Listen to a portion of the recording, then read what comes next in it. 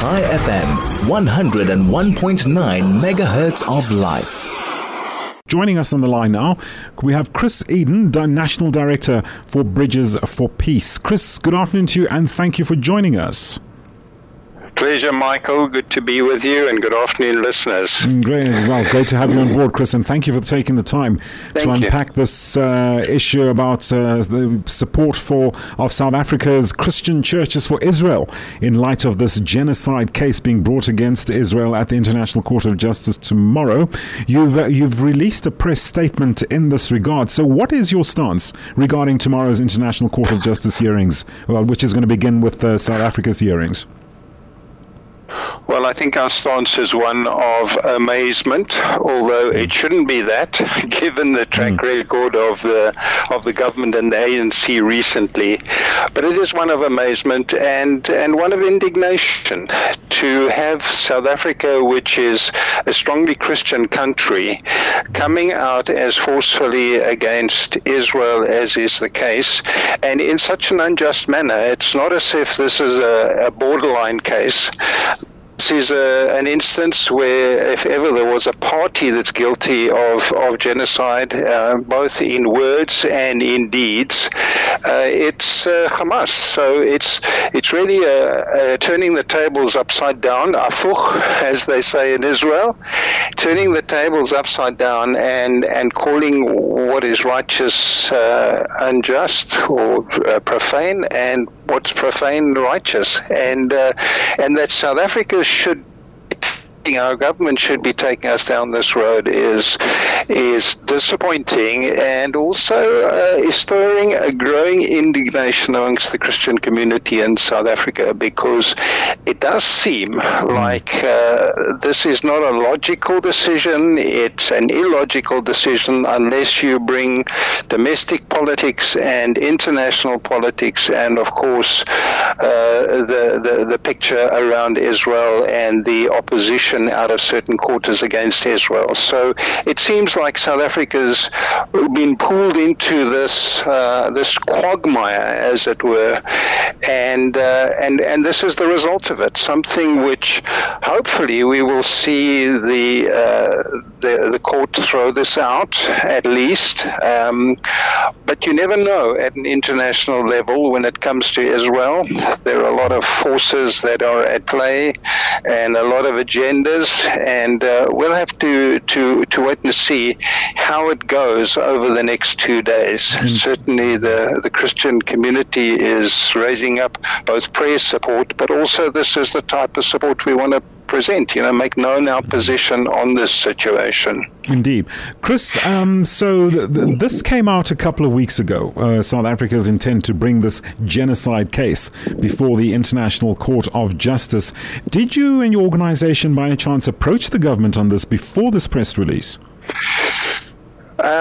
We haven't had direct access to the government. Our previous sort of overtures to the government have not been successful.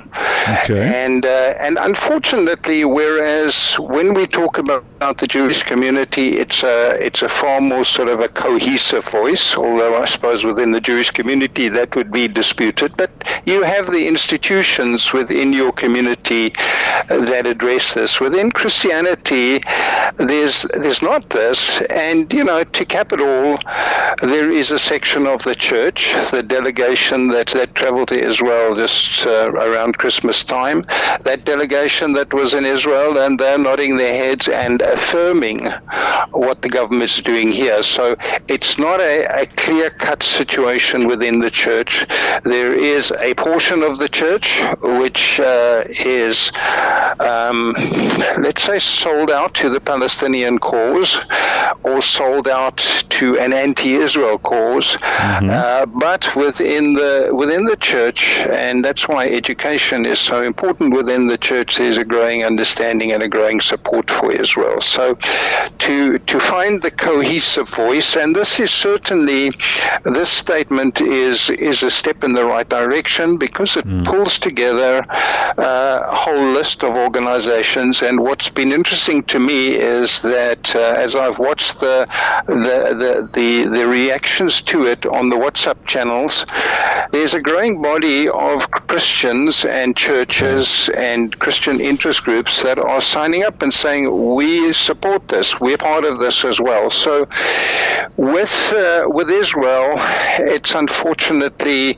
we don't have the ability to mobilize on a broader base than a long-term thing of just growing the church's support, building those support bases of people that we can then each time come with a more cohesive and obviously a more representative voice that starts to challenge the narrative in South Africa.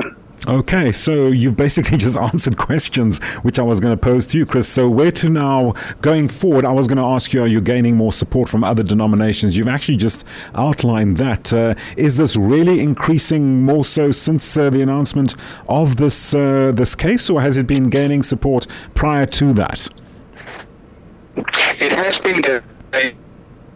So one of the things that happened, which I think was a wake-up for the Christian community, was the Greenpoint Prayer and Proclamation meeting that turned ugly, and of course the meeting that the police then cancelled. I think that, as it were, shocked the church or elements within the church out of a sort of, tomorrow's another day and we'll deal with it, in the new year, in the future. Right. But something like that, when that happened, we realized the elements within our own society and the direction that this is going, because there is no doubt that this is gaining momentum in our society. Sure. And the evidence is there in certain European societies. When this gains enough momentum, it has far wider ramifications in those communities. And certainly, the church has the understanding, and certainly in the Western Cape, where we're based, although we're a national organization, an understanding that there's some very serious elements out there, and that what the Jewish community is experiencing now, and ultimately what we saw in action in Greenpoint, could start to happen at churches. A church displaying an Israeli flag in support could have somebody knocking on the door and saying, we see you support Israel. Make sure your glass insurance is up to date. Things like that can start to take root. And I think that the church is starting to understand that it needs to be a vocal support for Israel before it's too late. And, it's been proven in other periods of history, what happens to Israel ultimately is an unraveling of societies, and other people bear the consequences as well. Indeed, Chris. So, Chris, we're coming to the end of our chit-chat session. So very quickly, you have glanced over plans, like an oversight as to where the church, where the organization stands going forward. Are there any distinct plans going forward in 2024 to deal with and overcome these challenges, these particular challenges that you are anticipating this year? So certainly we're on our way to do a follow-up, not a follow-up, but another venue where we're going with prayer and proclamation meetings, and we're doing that on an ongoing basis. So there's another one happening this coming Sunday, and we will roll those out, because those are, as it were, practice runs of gathering the church together. There's always the element of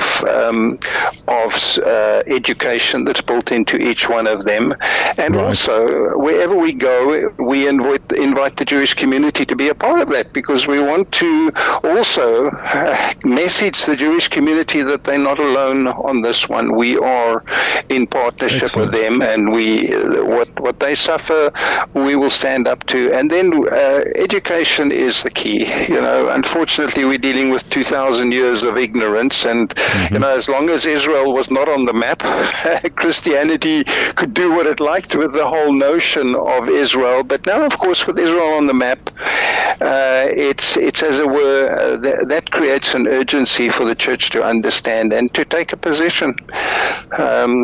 Who could have ever believed that one little country could get the world going the way that Israel does? And maybe that's the very essence of Israel. That's the purpose of Israel, is to challenge the nations as to where they stand.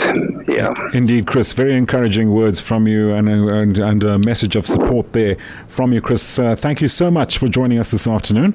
Just to give us, outline rather, the support of South African Christian churches for Israel in the light of this genocide case.